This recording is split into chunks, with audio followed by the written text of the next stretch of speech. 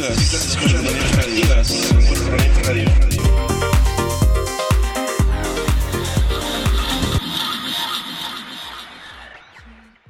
Hola amigos, bienvenidos una vez más a su programa Perspectivas. Este día continuamos con la entrevista que le realizamos al DJ y productor costarricense Esteban Howell.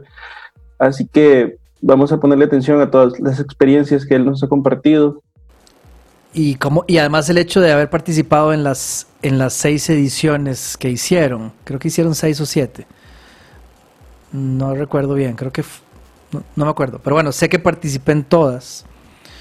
Entonces creo que tengo un aprecio particular por ese evento en particular. Y si me preguntas de uno, bueno, ese se me viene a la cabeza. Pero han habido un montón de experiencias con Gonzo en Guate, con los King en Panamá, con Costa en Guate también, el Full Moon. Bueno, este es otro punto que curioso, el Full Moon que organizó Kenneth Urbina no me acuerdo en qué año, pero bueno, tocaba Gonzo también, eran 2 días, entonces tocaba Gonzo, tocaban los King, tocaba Luigi Bridges, digamos los artistas de muy alto nivel que tiene Nicaragua, y una noche de invitado era You and Me de Alemania, y en otra noche el invitado era Roback Room. Y Roback Room ya había venido a Costa Rica varias veces. Yo había tocado en una fiesta pero no me acuerdo si era el mismo stage o en un fin de año, en un New Year's Eve en Vértigo. Y también lo había visto tocar en uno de los eventos de la Semana de Música Avanzada de Costa en Guate. Y me aparecía, bueno, Roback Room es una leyenda, digamos. Él tuvo un proyecto por años que se llamaba los Wynomi Brothers, que fueron precursores de todo el movimiento minimal techno, allá por el 2004, 2005, no estoy seguro. Y ya luego de ese proyecto de Wynomi Brothers no siguió, pero él siguió siendo un activo productor y DJ. Y es un artista de pies a cabeza, ¿verdad? Es un explorador del sonido, es alguien que sí y que tiene su propia identidad sonora. Entonces yo lo admiro muchísimo, a pesar de que yo no mezclo la música específicamente que él hace. Algunos tracks sí, porque son muy lindos, es música muy linda, pero no siempre lo puedo encajar en lo otro que estoy tocando. Pero bueno, yo lo admiraba muchísimo y me tocó ser el DJ que cerraba el día en el que tocaba Roback Room, y yo era el DJ que tocaba justo después de Roback Room. Qué reto, ¿no? Sí, siempre es un reto, pero cuando ya lo has hecho muchas veces, o sea, sigue siendo challenging, pero sí hay como alguna especie de seguridad diferente, ¿no? Entonces, el punto es que cuando ya voy a empezar a tocar, creo que 20 minutos antes de empezar a tocar, esto es en la playa, esto es al amanecer, y el montaje estaba súper lindo. Creo que hay unas fotos y video de ese evento. Es un evento muy lindo. Pues resulta que Roback Room no quiere dejar de tocar, ¿verdad? Entonces, y yo todo bien con eso, no es la primera vez que me pasa, ya me había pasado antes que un artista, digamos en Vértigo, particularmente me pasó varias veces en Vértigo, en donde el artista principal decía que quería tocar más tiempo y yo era el que cerraba. Entonces no importa, uno tiene que ceder siempre, porque él es el invitado o ella es la invitada. Entonces uno está ahí para, digamos, cumplir una misión de hacer un closing experience, pero ese closing experience está en función del main act, y si ese main act está genial y el artista quiere seguir tocando 3 horas más, pues la fiesta lo va a agradecer. Sí, exacto. ¿Verdad? O sea, la gente va a decir, wow, ese man no tocó 3, sino que tocó 6 horas. Espectacular noche. Y si hay que sacrificar al closing DJ, no pasa nada. Exacto. Digo, ya habrá closing DJs. Además, en las veces en las que eso me pasó, igual recibí los honorarios que me iban a dar. Entonces, digo, no había bronca si Roback Room quisiera tocar. Pero Entonces Robert Groom quería tocar más. Pero eso no fue exactamente lo que él dijo, sino que lo que dijo es, dígale al DJ que viene después que si quiere tocar conmigo. No. Y yo, cuando me llegaron a decir eso, yo no dije que sí a la primera, ni dije que no, porque me quedé dudando de que cómo va a resultar ese back-to-back. Ese sonido. Digo, él me lleva años luz, es un DJ muy experimentado, y también tiene un sonido más o menos diferente a lo que yo iba a tocar. Yo iba a tocar no recuerdo, creo que era una especie de un poquito más afro, más melodic, deep tech house, y él estaba tocando un techno más pesado y más minimalista, la onda de él. Entonces yo dije, bueno, si digo que no, entonces voy a perder la oportunidad de tocar un back to back y posiblemente no toque del todo. Y si digo que sí, ok, tal vez me voy a arriesgar a que lo que resulte de ese back-to-back sea un desastre, porque no había cómo comprobar eso. Yo ya tenía como muy, muy pensado el closing set. Entonces al final dije, bueno, pero esta es una oportunidad en la vida y no creo que se presente otra, entonces vámonos. Entonces hicimos le dije que sí y mae, fue una experiencia maravillosa realmente, y el set fue genial porque también yo mantuve como mi línea, pero él se adaptó. Sí, eso es lo que te iba a decir, quizás él se adaptó. Él bajó a lo que tú estabas tirando y todo. Pues, yo no pensaba bajar demasiado, entonces como que se mantenía, pero igual es un set de amanecer, es un set de closing, o sea, tiene como otro feeling, ¿verdad? Es un feeling un poquito más, ligeramente más suave tal vez a lo que estaba pasando, y que va a irse suavizando más y más, y fue un back to back como de 2 horas al amanecer, y para mí sí es uno de esos highlights de la carrera de DJ, el haber hecho un back to back con un artista como Robert Groom, que nunca nos habíamos hablado, no nos conocíamos, él ni tenía ni idea de qué música ponía yo, y sin embargo pudimos hacer un trabajo profesional, diría yo, y que la gente sí lo matizó y lo disfrutó, y creo que al final algunos me dijeron, mae, lo recordamos, salió bastante bien. Entonces, bueno, ese es, para responderte esa pregunta, si me preguntas por un evento, ese qué bueno, mae. Qué buen recuerdo ese. Sí, claro. Recién sacaste un remix en el label de Steve. ¿Sí? Bueno, ese es esa es una de las últimas preguntas que yo te tengo. Contanos tu experiencia de cómo llegaste hasta ese top table. Bueno, ese todavía lo estoy procesando, entonces posiblemente la respuesta que te dé ahora puede llegar a cambiar en algún tiempo, porque voy a haber entendido, digamos, más de cómo se generó eso, esa inclusión de mi remix.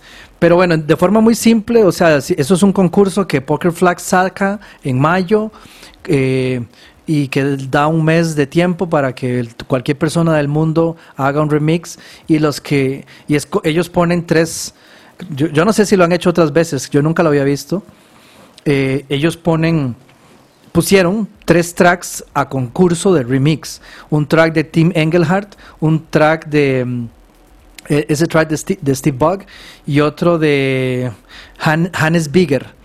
Entonces cuando el concurso salió, yo dije, wow,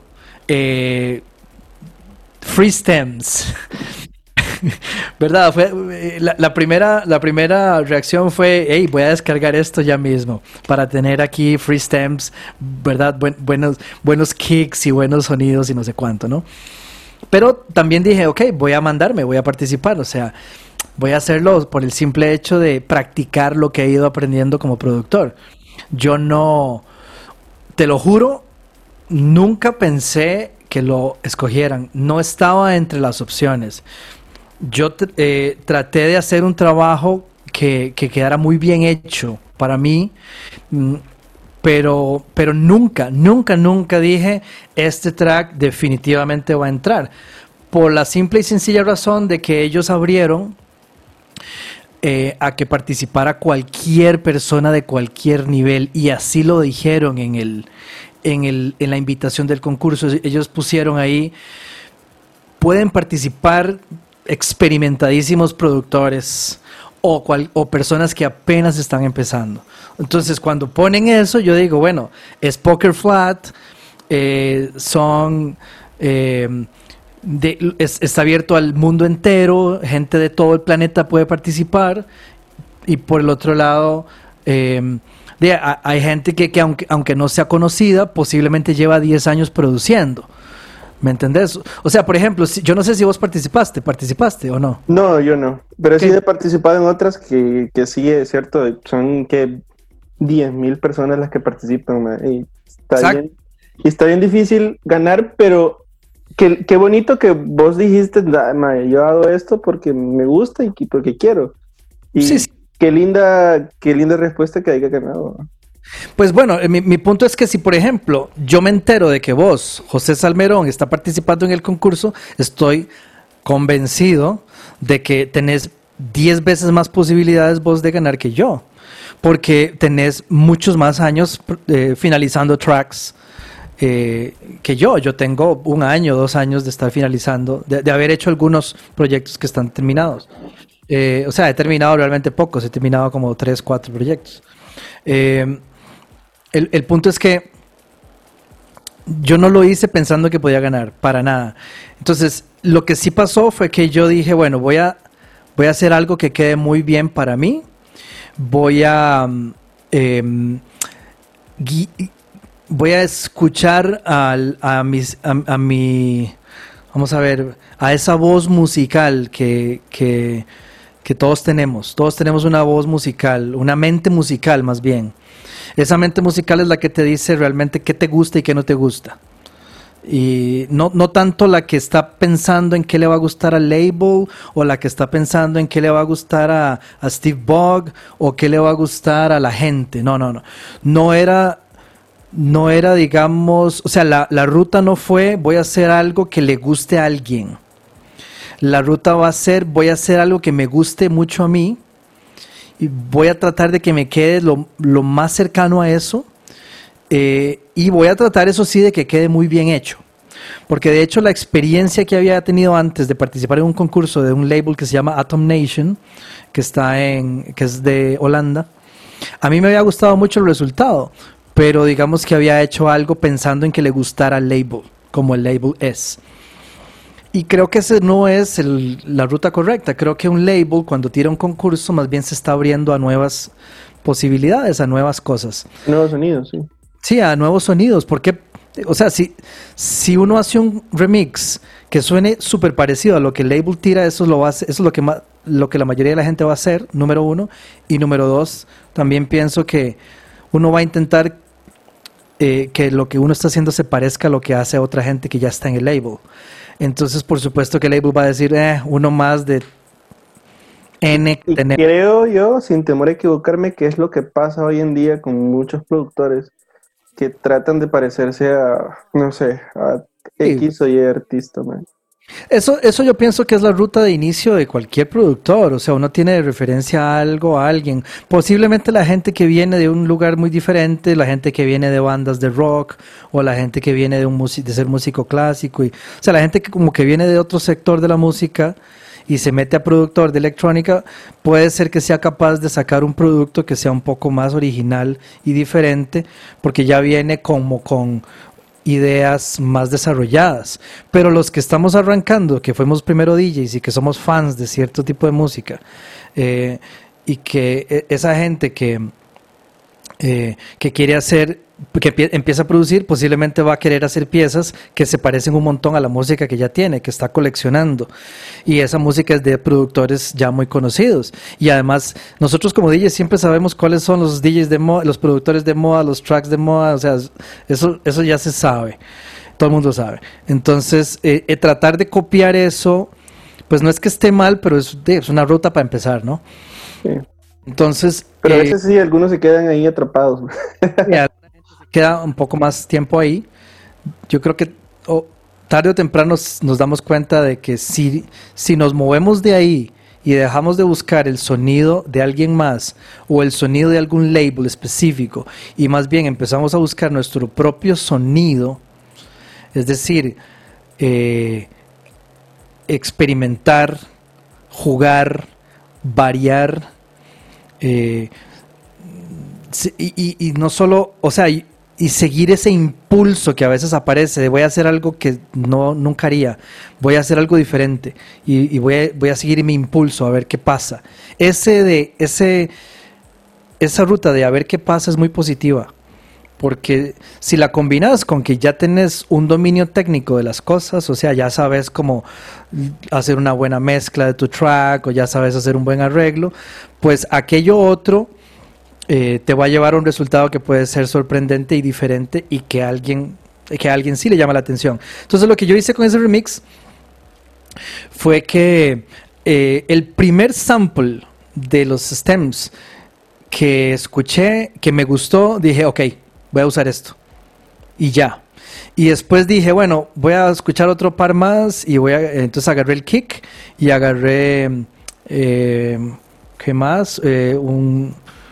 O sea, el bajo no lo agarré porque el bajo es muy poderoso y ya yo quería, o sea, definitivamente algo diferente. El piano, para no extenderme demasiado, el piano fue lo que me enganchó. O sea, el track dura 8 minutos y el piano aparece hasta como el minuto 6, creo. Entonces todo el tiempo inicial el piano no existe. Entonces perfectamente todo el tiempo inicial es como la parte pesada, así más techno, más oscurona que el track tiene, y luego el piano más bien como que le mete un toque, le suaviza el track. Pero para mí, como el piano es un instrumento que yo aprendí a tocar, yo me engancho mucho con el piano y yo oí el piano y dije, ok, listo, esto es lo que agarro y nada más. Como te digo, después agarré un par de elementos más. Entonces, lo que fui haciendo fue como de forma impulsiva, agarré el piano y le metí otros acordes que no eran los propios del acorde del track original. Okay. Y eso quedó ahí. Y dije, esto es lo primero que se me ocurrió, esto es lo que voy a hacer. No pasé mucho tiempo como probando diferentes ideas, sino que la primera idea que se me vino a la cabeza, esa idea fue la que desarrollé. La plasmaste y después la desarrollaste. Sí. Esta fue la primera que desarrollé. Entonces, sí, por supuesto que fue mutando en el tiempo. Al principio el track tenía como unos acordes que para mí terminaban siendo muy cheesy. Entonces los eliminé, pero los acordes siempre se quedaron ahí como siendo la idea de lo demás que estaba agregando. Al final luego los eliminé. Le enseñé mi avance. Y recibí un poquito de ayuda de Adam Collins que me dijo, esto sí, esto no,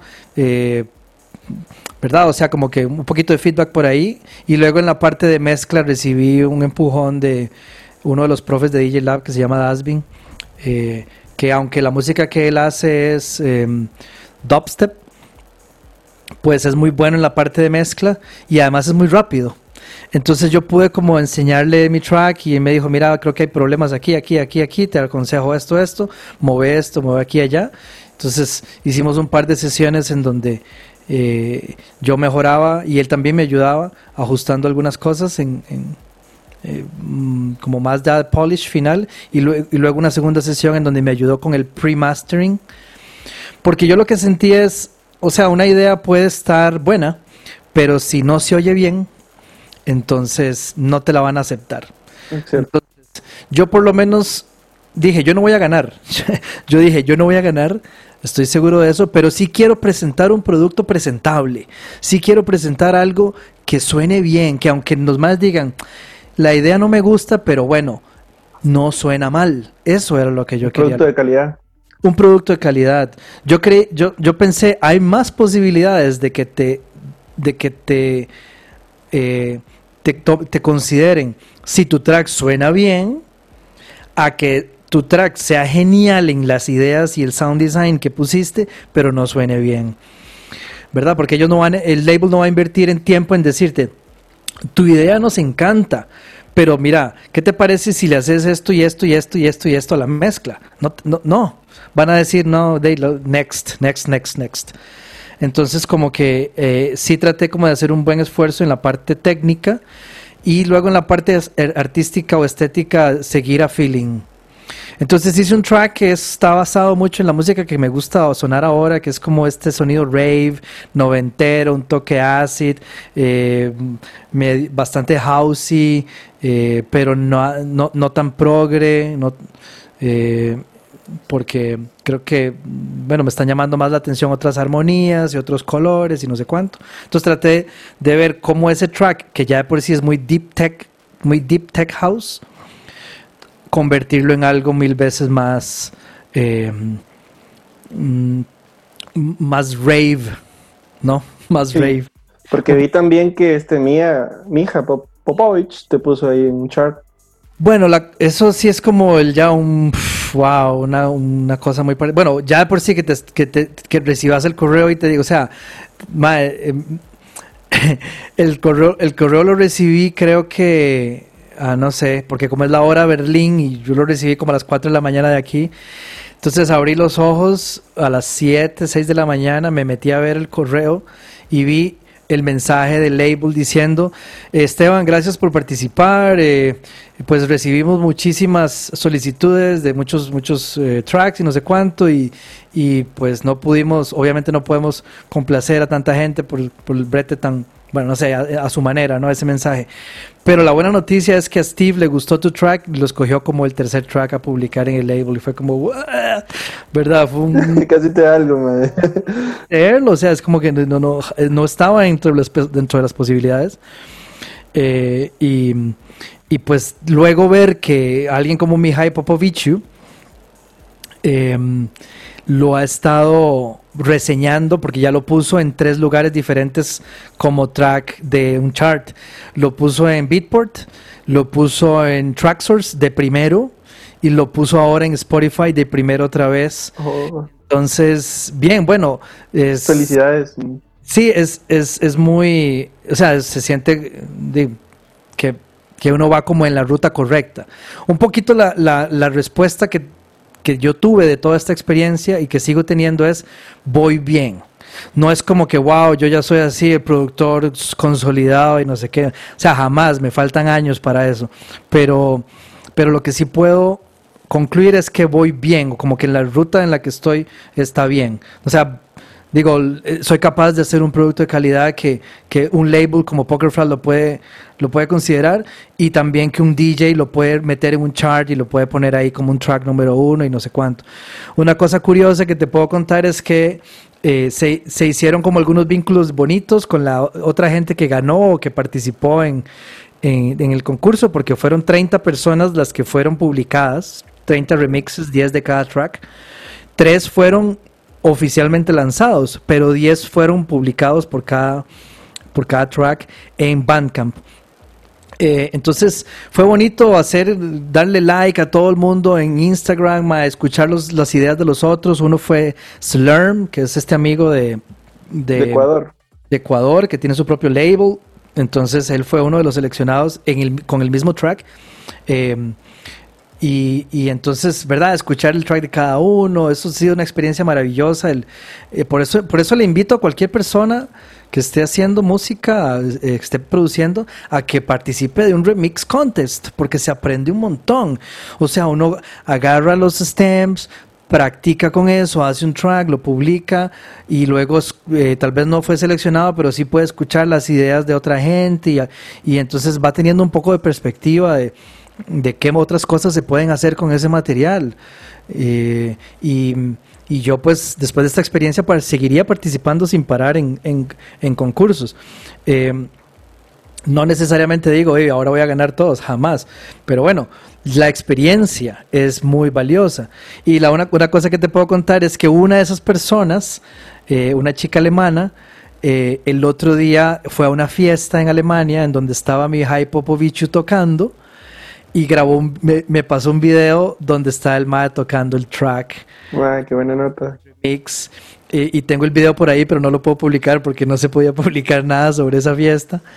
Pero bueno, entonces digo, más allá, qué bonito que un track le guste tanto a un artista como él. Es un artista súper fino, o sea, la música, digamos, sus tracks, el EP que acaba de publicar, el álbum, perdón, que acaba de publicar en Poker Flat, y los sets de ese mae, o sea, son espectaculares, es muy elegante, ¿no? Su música. Más bien a veces, lo comentaba con el Bear Hug, digo, no me imagino al mae poniendo mi track porque no se parece tanto a los tracks que él hace o de los sets. Pero bueno, ya tengo un video donde el mae realmente lo está mezclando y entonces, bien, eso es como un empujón, ¿verdad? Para seguirle dando. Y también te debo decir, o sea, la pandemia me ha ayudado a estar más en el estudio. A todos, creo yo. Sí, entonces definitivamente la pandemia va a elevar el nivel de todos como productores y productoras. Así que eso es una ganancia para la escena. Estoy seguro que en este momento se están inventando géneros musicales que en un año o en 2 años los vamos a descubrir. Eso es cierto. Sonidos, o sea, colaboraciones, un montón de cosas que pueden estar pasando, un montón de labels nuevos que pueden salir. Entonces, el concurso aparece cuando yo estoy un poquito más sentado en el estudio y puedo realmente resolver un track en un mes. Qué bueno, man. Para ir terminando esta entrevista, al final de esta charla vamos a escuchar una selección de tracks de Esteban.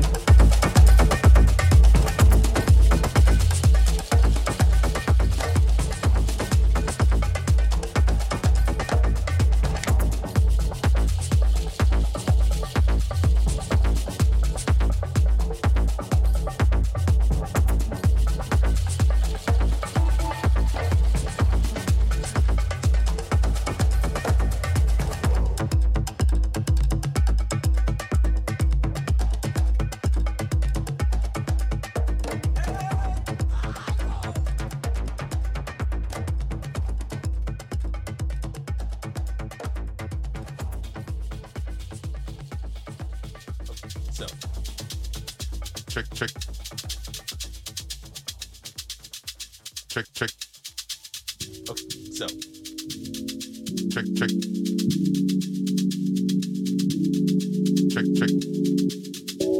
So, check.